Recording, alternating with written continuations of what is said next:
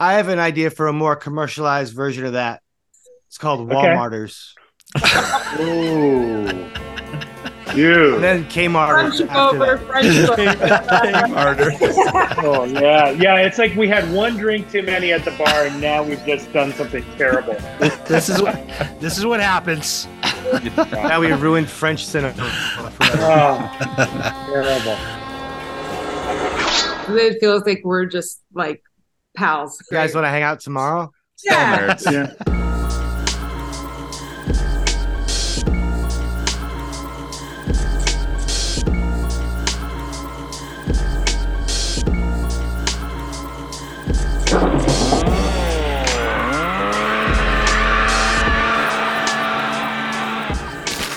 Welcome to Speak All Evil, the podcast you were warned about. I'm Trent, here with Kevin and Dave. Hello.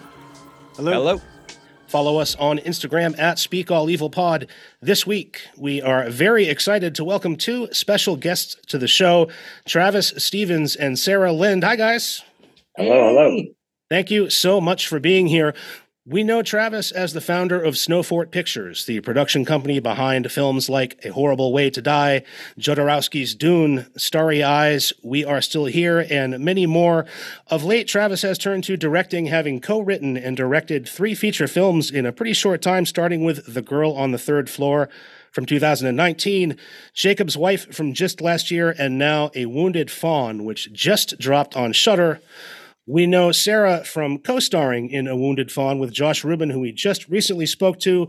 We also know Sarah from Jacob's Wife, Wolf Cop, The Exorcism of Molly Hartley, The Humanity Bureau, Cold Blood, and a ton of other film and television credits. Travis, my first question to you would be, where did life begin for A Wounded Fawn?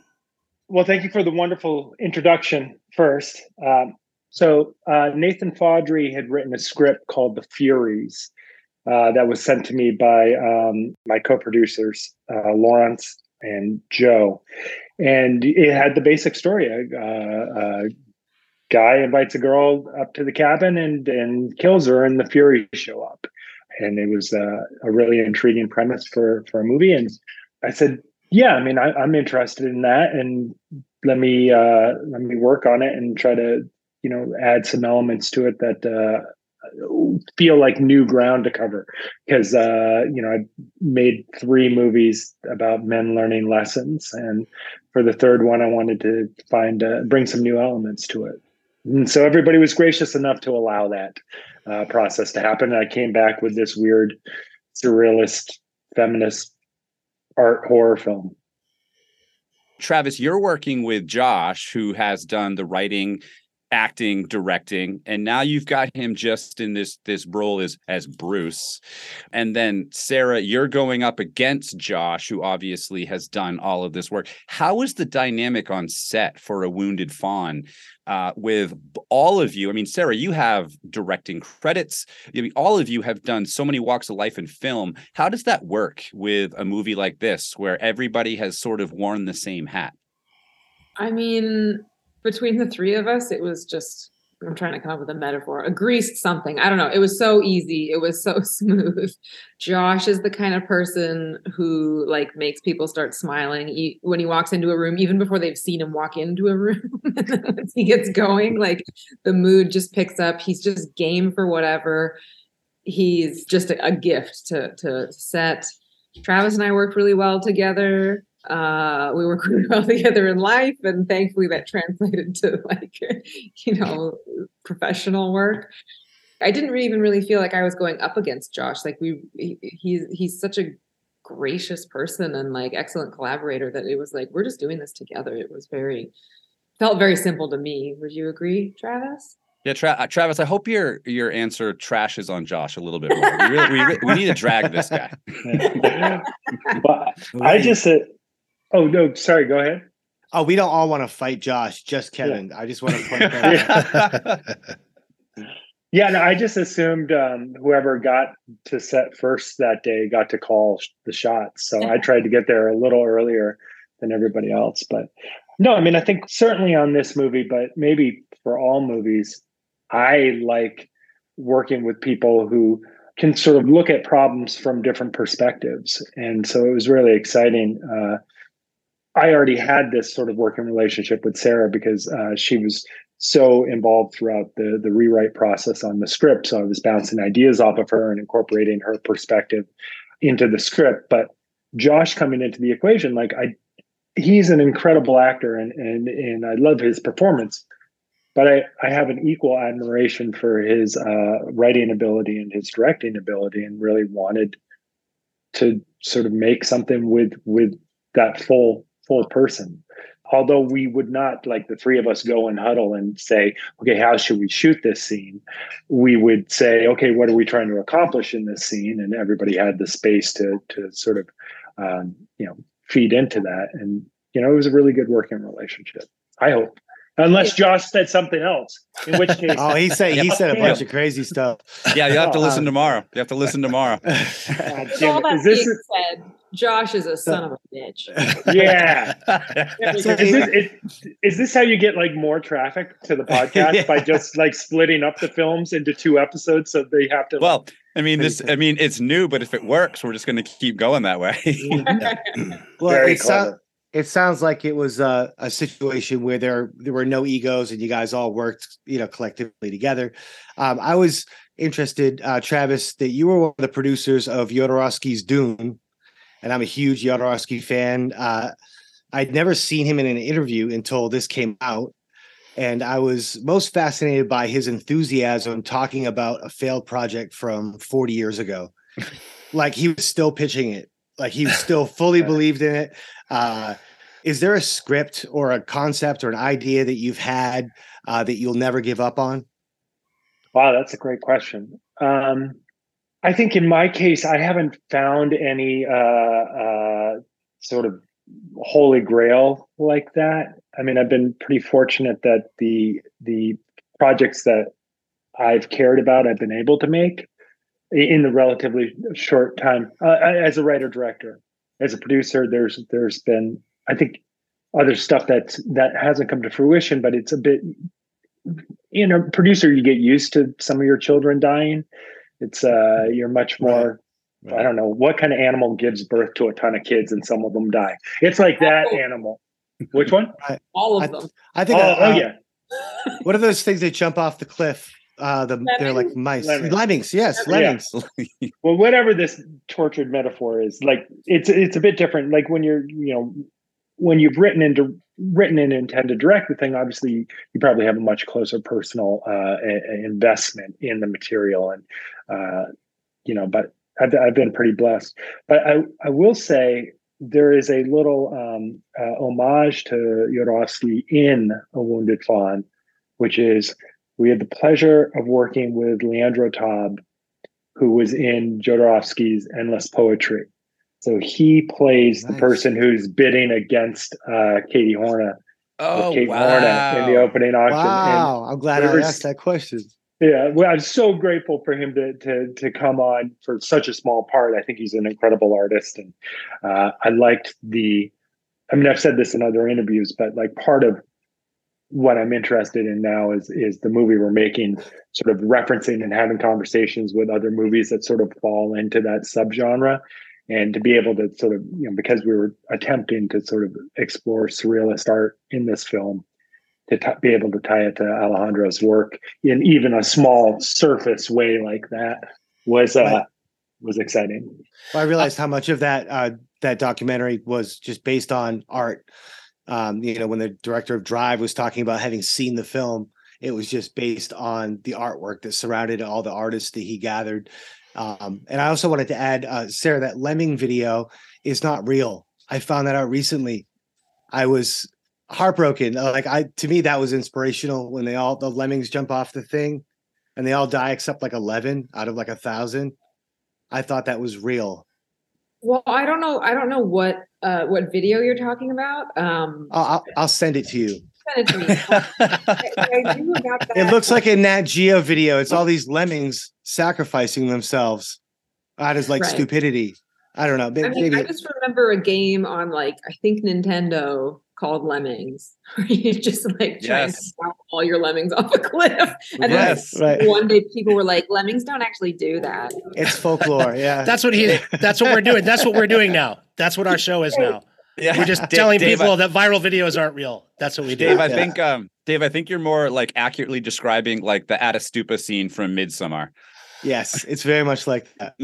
Travis, I absolutely loved that opening auction scene. That just pulled me instantly into the movie. Such a great opening scene to just grab. All the performances in that scene are amazing. The direction in that scene is amazing. I'm glad you mentioned that, because I just wanted to tell you how much of an immediate grab that scene is. Sarah, it seems to me, just as a viewer, that the role of Meredith in A Wounded Fawn that you play, it seems like a different role to me than I've seen you in the past. And I wondered if it seemed different to you, and also I wondered what was it specifically that attracted you to the role of Meredith, and what you might have done to prepare for that. It did feel different, and maybe it was just because of the time in my life when I'm playing a character like this and the experience I'm able to bring to it and the perspective.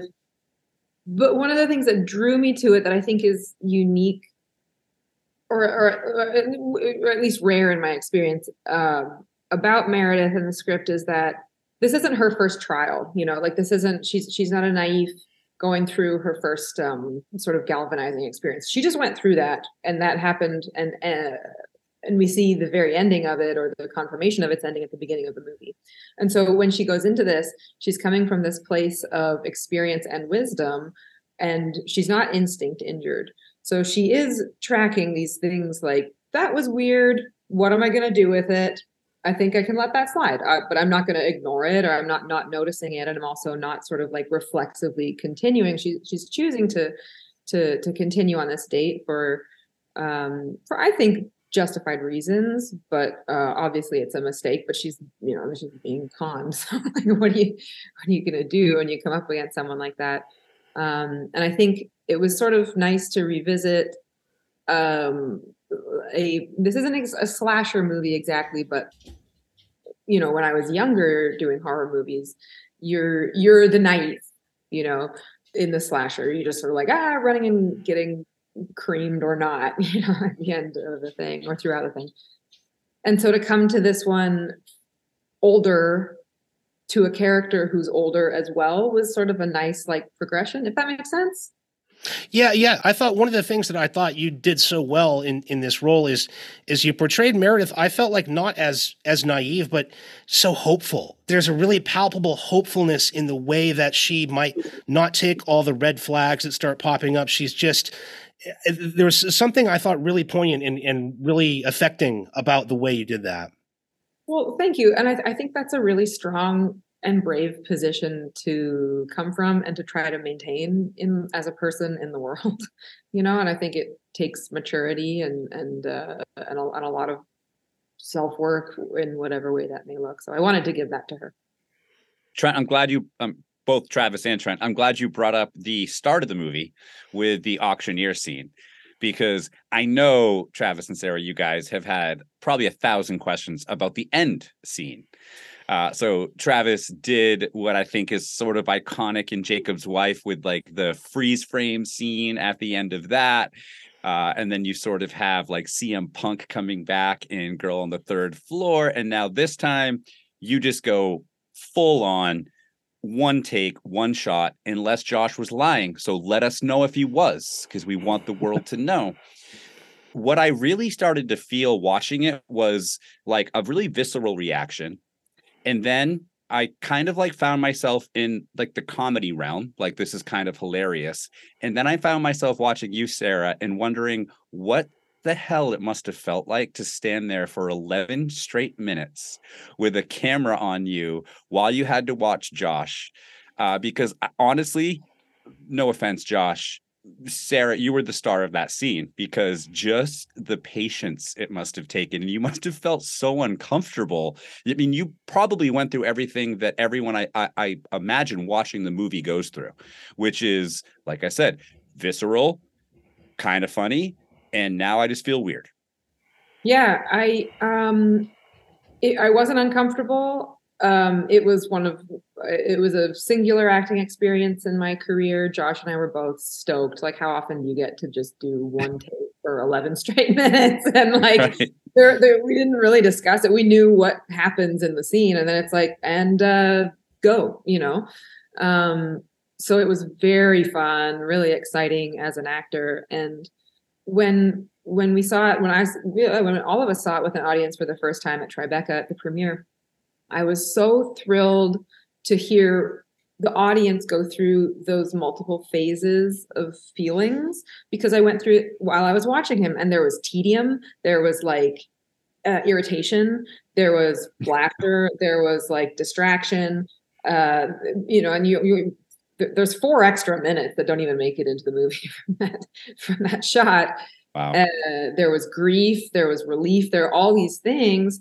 And I think those are all appropriate and necessary reactions to violence, to the end of a harrowing ordeal, to all of this. Like you rarely walk away from something difficult being like, and that serves them right and it's over. Like it carries on in the way that Meredith's story is carrying on from a previous story that we don't get to see, and it's only in stories that it like begins and ends. And I like that the audience is left with a like, oh, right, there's like, it carries on. Travis, over the summer, I went to the National Gallery of Art, and I had this revelation when I was there that 15th and 16th century Greek and Italian painters and sculptors invented horror, and you hardly ever see it. Hannibal and like the Da Vinci Code, which is not a horror movie, but you rarely see that influence on horror. Are there any movies that I don't know about that maybe are in this genre that encapsulates the folklore behind a lot of these surrealist paintings? I think The Lighthouse does a pretty overt example of it, like literally sort of right mocking up the painting. There must be others. It's something that I'm still discovering myself. And, I think when I was younger and watching films, I didn't really understand like references. You're just sort of watching the movie and taking it at face value. So like Peter Greenaway's The Cook, the Thief, His Wife and Her Lover, like I was like, what is this? And not really understanding like, well, no, it's like theater meets film.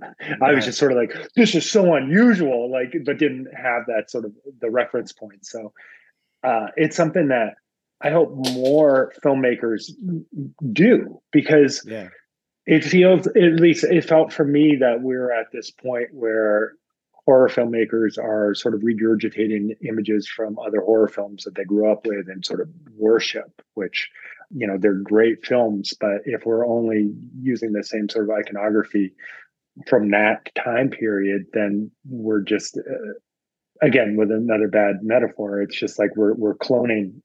Our genes are going to get mutated in a bad way. So better to expand what your influences are. Yeah, it's a refreshing influence for sure. I've even seen you, like we talked about Jodorowsky, and there's obvious, we've talked about like the Cabin in the Woods and the Evil Dead, and his name's Bruce, and he ends up, but I've even heard you talk about angst, Travis. Yeah.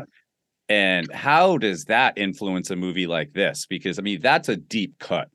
Yeah, I think with all the movies, the 3 that I've written and directed are, subgenres. We got a haunted house, we got a vampire movie, we got a serial killer movie.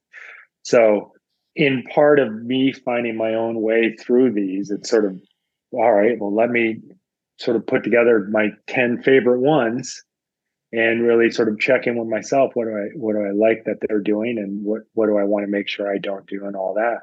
And angst, I think, is such a pure expression of that, where the filmmaking is conveying that character's mental state in every single shot.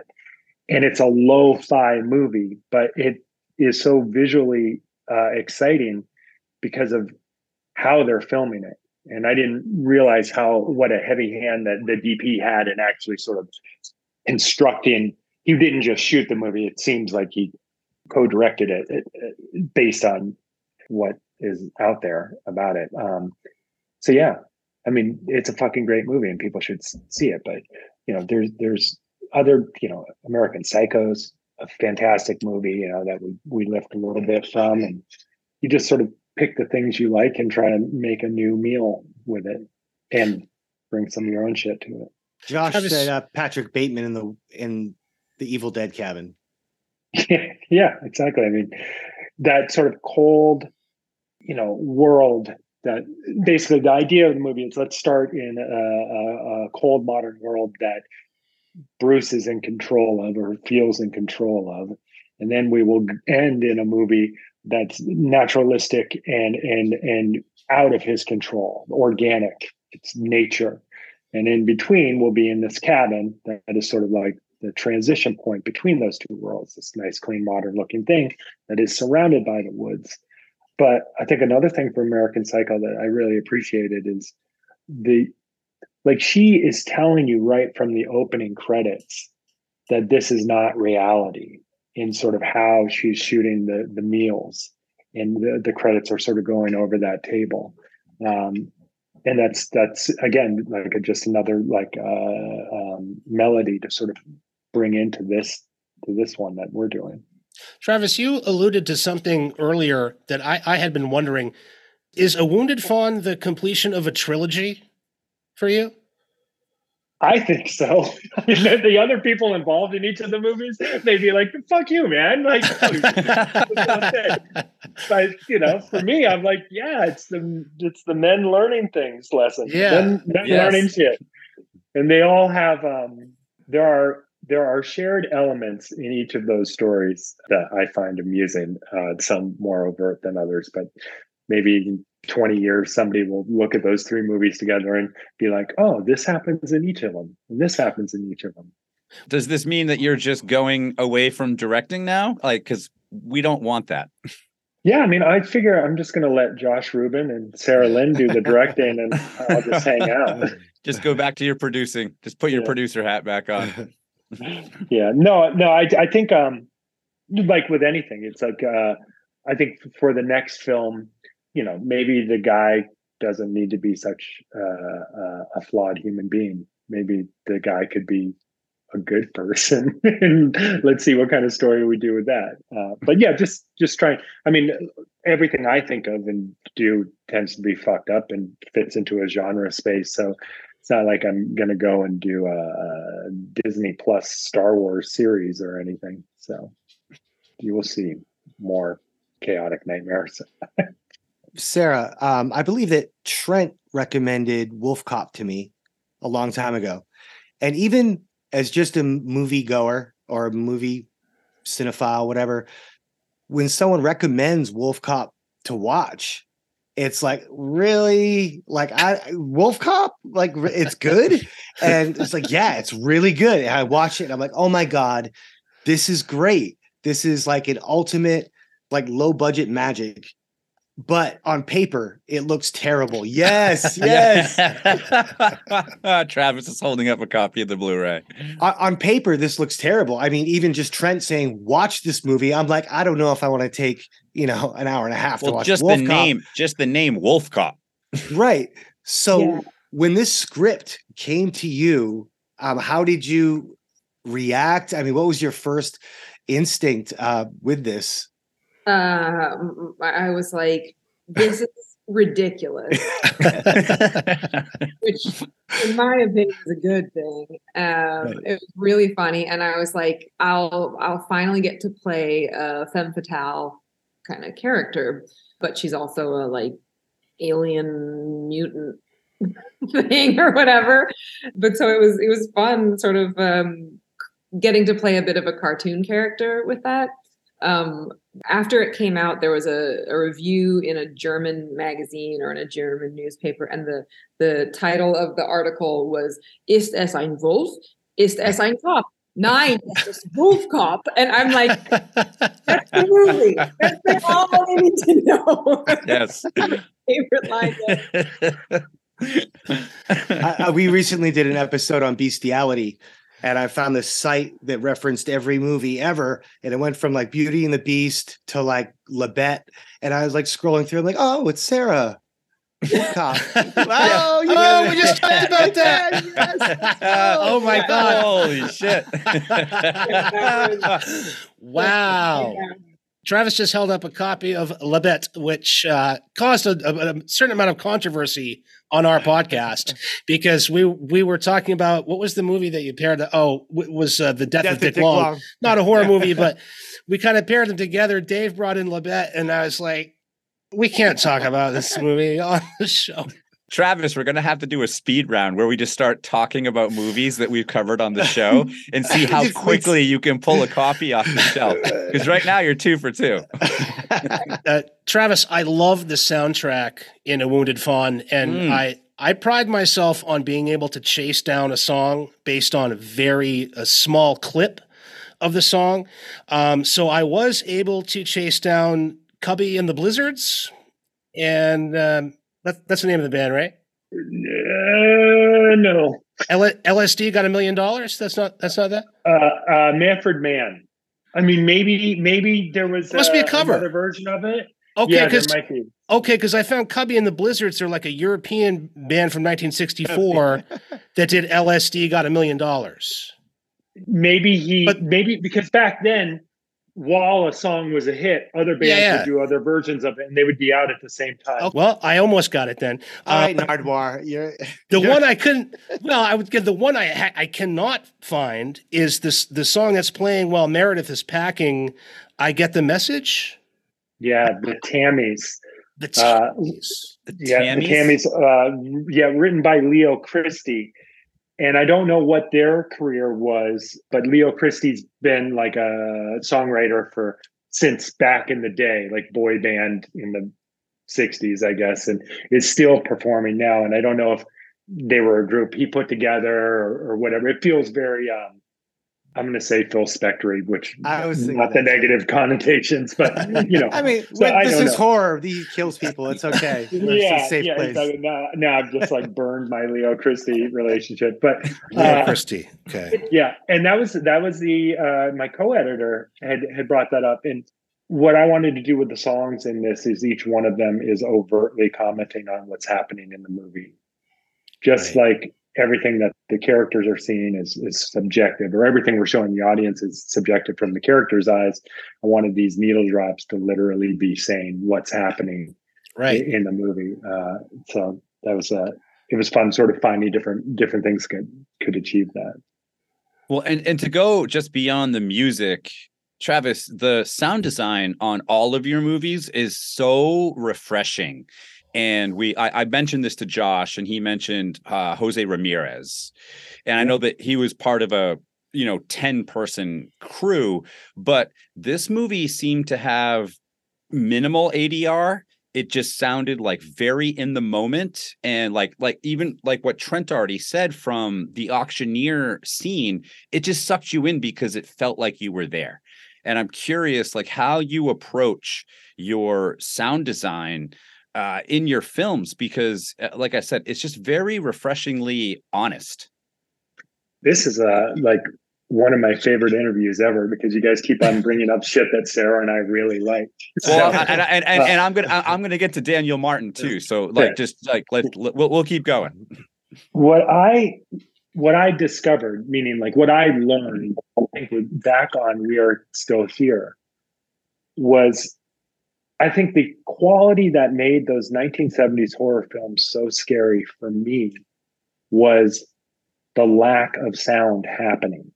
Yes. And just like when Pro Tools came out and every band recording in their bedrooms could layer 36 tracks on a song, that was what I felt was happening in modern horror films, where we were literally layering in a bunch of extraneous stuff, which is the audience's ears are getting like overwhelmed with just extemporaneous noise that's not important. You watch it like a Giallo film, you watch Herzog's Nosferatu, you can't hear a fucking thing. And then when that character takes one step and you hear that footstep, your heart goes, and so that's basically been my approach ever since, which is to let's strip everything away. And I don't want to hear anything unless it has an emotional value, or we need the information. And then once you've stripped all that away, you can start using the sounds as sort of punctuation marks to sort of move you through a scene, to create a moment in a scene, to amp something up that's not quite there, or to transition out of a scene. And the gang at sound department got it. They understood the memo and they executed it beautifully. The punctuation mark, that's a great description of exactly what it accomplishes. It literally just ends the sentence. I love that. There was certainly a lot of punctuation sound-wise on the scene where Bruce is standing over the sink. Perhaps this is one example where the ellipses could have been just a period. I was like, man, no joke about the sound design on this movie. I almost showed that to my daughter. You should be ashamed of yourself. I see you over there. Yeah. Well, hopefully not followed by Lebet. Yeah, I think in our final mix, maybe that went one notch too loud. Lebet levels. Travis, as a director and like just watching everything that you do, you pulling out the hard copies of movies as we reference them. You're obviously a hardcore nerd. I love that. We are too. And, you know, a lot of times we are very disappointed by some of these directors in the mainstream that aren't fans of horror. And they can obviously tell that you both are huge fans of horror. You know what you're talking about. You understand it from its origins. It might seem trite, but what's your favorite horror movie? Both of you guys. I never want to say The Exorcist because it's just one of the best movies of all in any genre. But I love that movie. I think my like pet favorite movie is Session 9. Oh, wow. Oh, okay. Deep cut. Yeah. I've seen it so many times. And whenever I recommend it to people, not whenever, but sometimes I recommend it to people and they're like, oh. Yeah, it's truly scary. It's one of the only truly scary movies. By doing so little. Like when that guy is running down the hall and the lights are just going off behind him, my mind. Oh, I love that movie. So yours? Well, I mean, Session 9 is like the perfect answer. Wow, we haven't covered that yet. We should. Yeah. Are you guys fighting? I mean, give us an honest answer, Travis. He's such an instigator. No, but so I was having this conversation last night I watched a movie with some friends and we were sort of, what are your top 5 horror films? And as everybody went through them, and it's, you know, The Exorcist, The Thing, The Fly, The Shining, The Texas Chainsaw Massacre. All three of us are that one. Yeah, I mean, it's perfect. And then it's almost kind of like, well, what are you in the mood for emotionally? You know, because each one is sort of offering a different thing. So it's one of those things where it's like hard to say the favorite one when there's so many out there that are doing what they're doing so well. Nice dodge. I know he's so young. Okay, I like the Conjuring universe. Annabelle. Oh God. Yeah. Meeting over. Don't get us in trouble. Yeah. Sarah, I think it was 2018 or 2019. You did a movie called The Humanity Bureau, where you co-star with Nick Cage, a much darker movie than I was expecting. It's billed as a sci-fi thriller. I would call it maybe more of a dystopian horror movie. I was not expecting it to be so unrelentingly bleak and brutal. I have to ask you what it was like working with Nick Cage, because most of the movie is just you and Nick Cage. Yeah, I was so excited. I was too excited. And I was like, you know, like when a dog's really excited, it wags its tail like crazy. And you're like, okay, maybe it's acting weird, but its tail is going so crazy. It's excited. And when you try to hide how excited you are and your tail moves, then your body's just flapping around and no one knows what that means. And that's basically how I was around Cage the whole time. So I wish that I had a better time, but I just couldn't stop freaking out, basically. Yeah, I bet.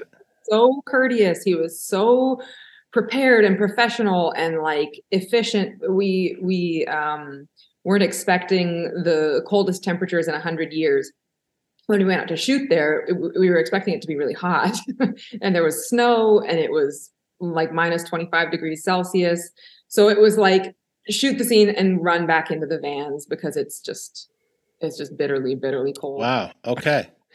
How many takes on the slap where you just slap Nicolas Cage? Really, it looks like really hard. I mean, as you'd expect, he was like, do it for real. Like, can you go harder? Which was great. There was a moment I brought my Akira t-shirt to set because I knew he loves Akira. And then one day I wore it to set and we were wrapped at the same time. And I like got ready really quick and waited outside the AD trailer with my coat open, freezing, just so we'd see the Akira shirt so that we could have something to talk about. He comes out, he says goodbye, and then he's like, oh, notices my shirt. Akira, I love that movie. And I was just like, yeah, it's cool, and walked away. I regret it so Classic. much. I wish I Classic. Yeah, exactly. That's kind of how we feel tonight. Like I know. When you were describing the dog wagging, yeah, exactly. Thank you guys so much. We're big fans. Travis and Sarah, I wanted to talk about the amount of practical effects that are in A Wounded Fawn and Daniel Martin. I had never heard of Daniel Martin. However, he did effects for Possessor, Color Out of Space, speaking of Nick Cage, Host, the random pandemic movie, Lords of Chaos that we've talked about on this show. I mean, Censor that we loved on this show, In the Earth. But where do you find these people? Because they're just so good at what they're doing. And I love the people that commit to like these practical effects and everything that you're putting on display for us. Yeah, I mean, I had seen his work without knowing it, but really he came into our sort of circle through a producer on the first movie I made called Girl on the Third Floor, Greg Newman, who had seen his work he had just seen Lords of Chaos. And was like, what about this guy? And he sent me the clip. And I was like, holy shit, yeah, because we had a similar gag. And it turned out that Dan knew we had a bunch of mutual friends. And if you think he's an amazing human being based on his work that you've seen on screen, just wait until you actually meet him, because he's even better in person. He is one of the most knowledgeable sort of cinist. Is that the word? Cinist? Yeah. He watches a fuck lot of movies. He's got a podcast. He's got a podcast he does the Arrow Video podcast with Sam Ashurst. And what I love about that podcast is just two guys who love movies talking about movies. And even if they don't like a movie, they're so positive about everything that you leave the episode being like, oh man, I'm going to watch that thing, even though it's probably terrible. Right. Yeah. That's what we're trying to do.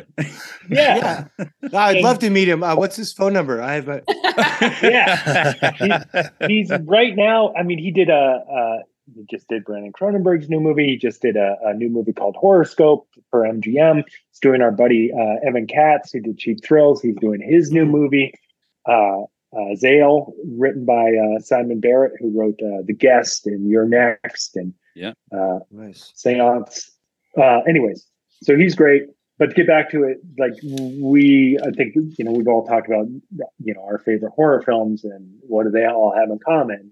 They have great practical effects. And I think that's something that, we are at least aiming for. And there is something about having the thing in front of you and have the actors having the appliance on or the thing to act against or the mechanical gag that makes it more real. And I think it helps make the movies, grounds the movies in a bit, because you can actually see it. Like I have respect for people who can sort of work fully in the digital realm. But I think for what we're interested in doing, having that tactile quality is something that's really important. Sarah, I'm guessing that A Wounded Fawn, probably a little bit less heavy lifting than Molly Hartley, but there were still some pretty great effects that you had to deal with. And I know that like halfway through the movie, you sort of disappear and then you come back with a mask. You get to have like a Britney Spears moment with a bunch of snakes. So I'm guessing you still had a bunch of fun on this one. Oh yeah, it was great. It's always fun when you get a chance to sort of like return to the way it used to feel like play as a kid. like doing a play as a kid. So like wearing a mask and being embodying an archetype, fun, like, really primary colors kind of acting was really, really fun. And with the practical effects, like everyone on the day is able to collaborate with them and take inspiration from them and interact with them and lend extra life to it because it's right there. And if it's like, okay, so just like running whatever, and this isn't to disparage anyone because it's a great skill to be able to, for everyone who makes things with CG. But if you can't see it, it's hard to get excited, to get ideas about it, So you're trying to figure out what to do, but you're not getting to interact with it in the moment. And if you can see the like wood stove dick snake puppet, then you're like, you know what, it would be cool if I fight it like this. Like if I did, it looks like a dick. Okay, so then I'm gonna interact with it in this way. I get an idea, and so it makes it all more fun. And snakes are great, so it was nice to. You just lost so many Marvel roles in that one. No, I'm not. They're gonna dig this up. I can do it all, folks. I can do it all. Travis, you introduced me to the work of Lenora Carrington through this movie. The Wounded Fawn begins with a quote attributed to Lenora Carrington, who I hadn't heard of, and the quote is so dark and weird. I had to look it up, and turns out the quote was from her time spent involuntarily committed to an asylum. This was a surrealist artist who died, I think, 2011 at 94. But she left this amazing legacy of work, and I ended up stumbling upon the painting Operation Wednesday, which has like the two weird surgeon guys from A Wounded Fawn in it. And I'm curious how you know her work, how you discovered it, and when you made the decision to bring that into A Wounded Fawn. Yeah, I mean, the work of the female surrealist has been sort of not necessarily rediscovered, but repackaged and represented to contemporary audiences. So there's been some traveling exhibits of Dorothea Canning and Lenora Carrington, Katie Horna, some of the other ones that, in my understanding, during the time when they were creating the bulk of their work was often overshadowed by their male contemporaries, either their romantic partners or, back in the day, just the male artists were considered real artists and the female artists were considered hobbyists, especially when it came to things that would require, like imagination, and so for me, as I'm trying to make a new piece of art, there seemed to be an interesting parallel between the dynamic between a serial killer and what he takes from his female victims and sort of what was happening to these female artists as their male artists were sort of consuming their energy and opportunities. So that was the sort of operating thesis, creative thesis for it. And then it was a way to sort of, like we had talked about earlier, it's like you want to find new imagery to sort of incorporate into your work and sort of introduce an audience to stuff. So it seemed like, here's an opportunity to introduce a horror audience to some fine art that maybe they didn't know about. And so to just like you sort of did a little research on Lenora Carrington, that's what I hope, is that this movie has these little doors that people will open up and go and discover another world of art that this movie's only just sort of referencing. Yeah, I mean, it doesn't take a whole lot to twist my arm and get me to go down the Greek mythology road, or like Trent said, like open a movie with a quote that I now need to go down a rabbit hole and discover how much of that Greek mythology played into the script writing. Because it's interesting, like you talked about Nathan Foudry, who, by the way, my wife and I just finished The Watcher, which I know he wrote an episode of and I thought was fantastic, but he largely has a pretty like sparse background. I'm just so curious, like when you're working with co-writers and you're pulling in things like a postmodern artist and like the Greek mythology thing and working with other people, and then ultimately, where the hell does the Red Owl come into this? Well, my experience so far with my co-writers is a project will come to me, and then I will do my version of it. So that it's not like we're sending the script back and forth. Part of why the movie sort of incorporated these surrealist artists is because in trying to find a way to sort of bring the Araneias into sort of a contemporary setting that made sense, I was like, I don't think I care about them as literal goddesses of vengeance. I am more interested in them as symbolic goddesses of vengeance. And so if they're going to be symbolic characters and not literal characters, then, well, maybe this whole movie could be using symbolism, which is sort of why the surrealist element seemed to make sense. So, because I'm not a classics major or anything, so I had to sort of, watch and read about the Araneias and look at paintings and see how other artists have sort of utilized them as characters. And what I found interesting was there's an aspect to them is, sure, they're like the Cenobites where you can call them into the world, but they also they're not like going to kill the person. They're just trying to get the person to sort of be accountable for their actions. And that seemed something that was really relevant and interesting for, 2022, which is what does justice look like, and what does, punishment look like, or what do we want from the people who have wronged us? And so all of it sort of, I think on this particular one, the universe sort of presented these different ideas, and they all seem to line up in a pretty intuitive way, rather than a more like intellectual approach where it's like, this is going to happen and then this is going to happen and here's why. And speaking of the Araneias, we haven't even talked about Malin Barr, who was in Honeydew with Minnie Spielberg. I thought that she did a great job. Honestly, Travis, I thought it was interesting. And for you, Sarah, like you were so prominent in the first half of the film, and then you kind of go away and Josh is sort of like going through his ordeal. And, obviously Malin's role in the beginning and at the end is very different. How do you manage pacing a film like that, where you're pulling characters kind of in and out so much and hold it together like you did? Because I think it's brilliantly done. I don't know. I don't know. I don't like there was, I think in the sort of, in order to reference the mythology, the Greek mythology aspect of this story, the idea of doing a 2-act structure seemed to make sense, like a Greek play. And so, okay, it's a 2-act structure. And then, okay, so what if we see act 1 through Meredith's eyes and act 2 through Bruce's eyes? That seemed to sort of make sense.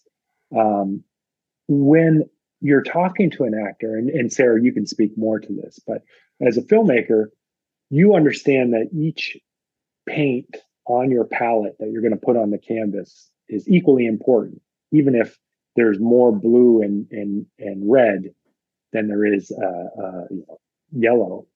Even if there's only a little dab of yellow, that little dab of yellow is just as important as the other two colors. And so when I talk to actors, I hope they understand, like, hey, you may disappear for this, but the function your character serves in this story is, pivotal to the story sort of working. And Malin, was incredibly gracious.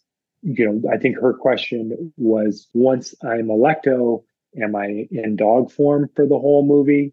Which I thought was a valid question, because, she wasn't as interested in acting like a dog head for the film. And I think budget wise, nor was I.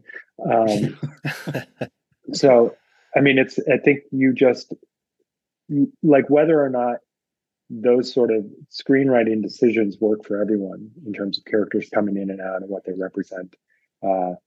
So far, it's made sense to me, and that's the best I can do. But Sarah, how do you feel about characters having such dramatic transformations or dramatic exits and entrances into the narrative? The entrance of Tisiphone in this movie is one of the most glorious moments I've ever had in my career. So, like, that's awesome. Rad. And I think it's clear the purpose of your character and why they are or aren't there in the script and through your text analysis, and it's just part of the story. There are some actors who are like, I've counted my lines and I counted my number of scenes, and they are not as many as this. And like, not all actors who work that way. Well, guys, I could talk to each of you all night. I realize you probably don't have that much time. Prove it, Sarah. Well, hey, we can go. I'm just trying to have some mercy now. Well, hold on. There's still two other guys here, so don't get too excited yet. Sarah, what's on the horizon for you, and what are you looking for that you haven't had a chance to do yet? I have a movie coming out from Canada that I have a small part in called Island Between the Tides. That should be out this spring, or they're aiming for the festivals. There's a couple things sort of like in the water that I'll hopefully get to announce soon. I'm excited about a fundraising project I'm working on, and agonizingly slowly writing a short film for me to direct. So Nice. Wow. Okay, cool. Nice. Why is it so hard just to like sit down and write? Because the pandemic's over and you're on a massive press tour for Wounded Fawn. That is a really gracious answer. Travis, I know we're here for A Wounded Fawn, but I'm curious if you have a directorial project in mind next, or a production project, or what might be on the horizon for you. There's a bunch. Who knows what'll be the next movie, but I think I just feel really happy to be at a point in my life to be working with people that I really like and respect and am inspired by, and whatever movie ends up happening, I know those people will be involved in it. So. Well, A Wounded Fawn is out now on Shudder. You can keep up with Travis at snowfort-pictures.com, just like it sounds, snowfort-pictures.com. And I know you guys are both on social media too, so keep up with Travis and Sarah both. I'm sure we will be seeing more of them. You guys have been so gracious, so wonderful. Thanks. It's been such a great time talking to you both. We really appreciate the time you spent with us here. You reminded me of a lot of our friends. Aww. Like, I felt very at home, like you guys are some of our friends. And I'm really psyched you guys are making such great movies with integrity and depth, and that you'll come and talk with us about them. This is an absolute treat. And likewise, it feels like we're just like pals. You guys want to hang out tomorrow? Yeah. Yeah. But don't invite nerds. Josh. No, Josh, never Josh. To Josh's credit, he did say we asked him all these mythology, theology kind of questions, and he diverted it all to you. All to Travis. Yeah. He said he knows nothing. You read the books, and you proved it tonight. So thanks. What a kiss ass. Politician. All right, let's try one more movie. You guys name one more movie, and we'll see if we have it. Oh, Maniac Cop. Maniac Cop. No. Oh, stumped. Yeah, Bye-bye. No. All right. Guess we're not friends. Night of the Demons. Night of the Demons. Yes, that No. would be amazing. No. This is a no. You should make a Bigfoot movie. Okay, wait, Think about it. wait. Martyrs. I had a hard time with Martyrs. Ooh, okay. Yeah. Yeah, Sarah wants to see it. It's sad. Well, I don't think I do. No, you don't. You do until you do. Until yeah. I have an idea for a more commercialized version of that. It's called Walmarters. Ooh. Dude. And then Kmarters Friendship after over, that. friendship over. Martyrs. Oh yeah. Yeah, it's like we had one drink too many at the bar, and now we've just done something terrible. This is what happens. Now we ruined French cinema forever. Oh, terrible. Oh man. Thank you guys so much, and we'll shoot you the link when the episode posts in about 2 weeks. Yeah, Please thank do, you and so we will much. Awesome. hype the hell Okay. out Thank of you guys. Okay, Yeah. thank you guys. so much. Have a good night. Have a good Bye. night. See ya. Woo! I love how Kevin just goes out with the It's guests. gone. Yeah. It's just gone with the wind. Well, no post show beers tonight. No, COVID. Quarantine. Your eye looks good, by the way. In that light, you Oh. can't even tell. Yeah, I have the light coming from this side. This is the eyes. Yeah, I was thinking you'd have to explain it to them at the beginning why you're disfigured, but you can't tell at all. It's better now. It's better now. But I Yeah, still it have, like, looks this kind of fine. cut in my eye.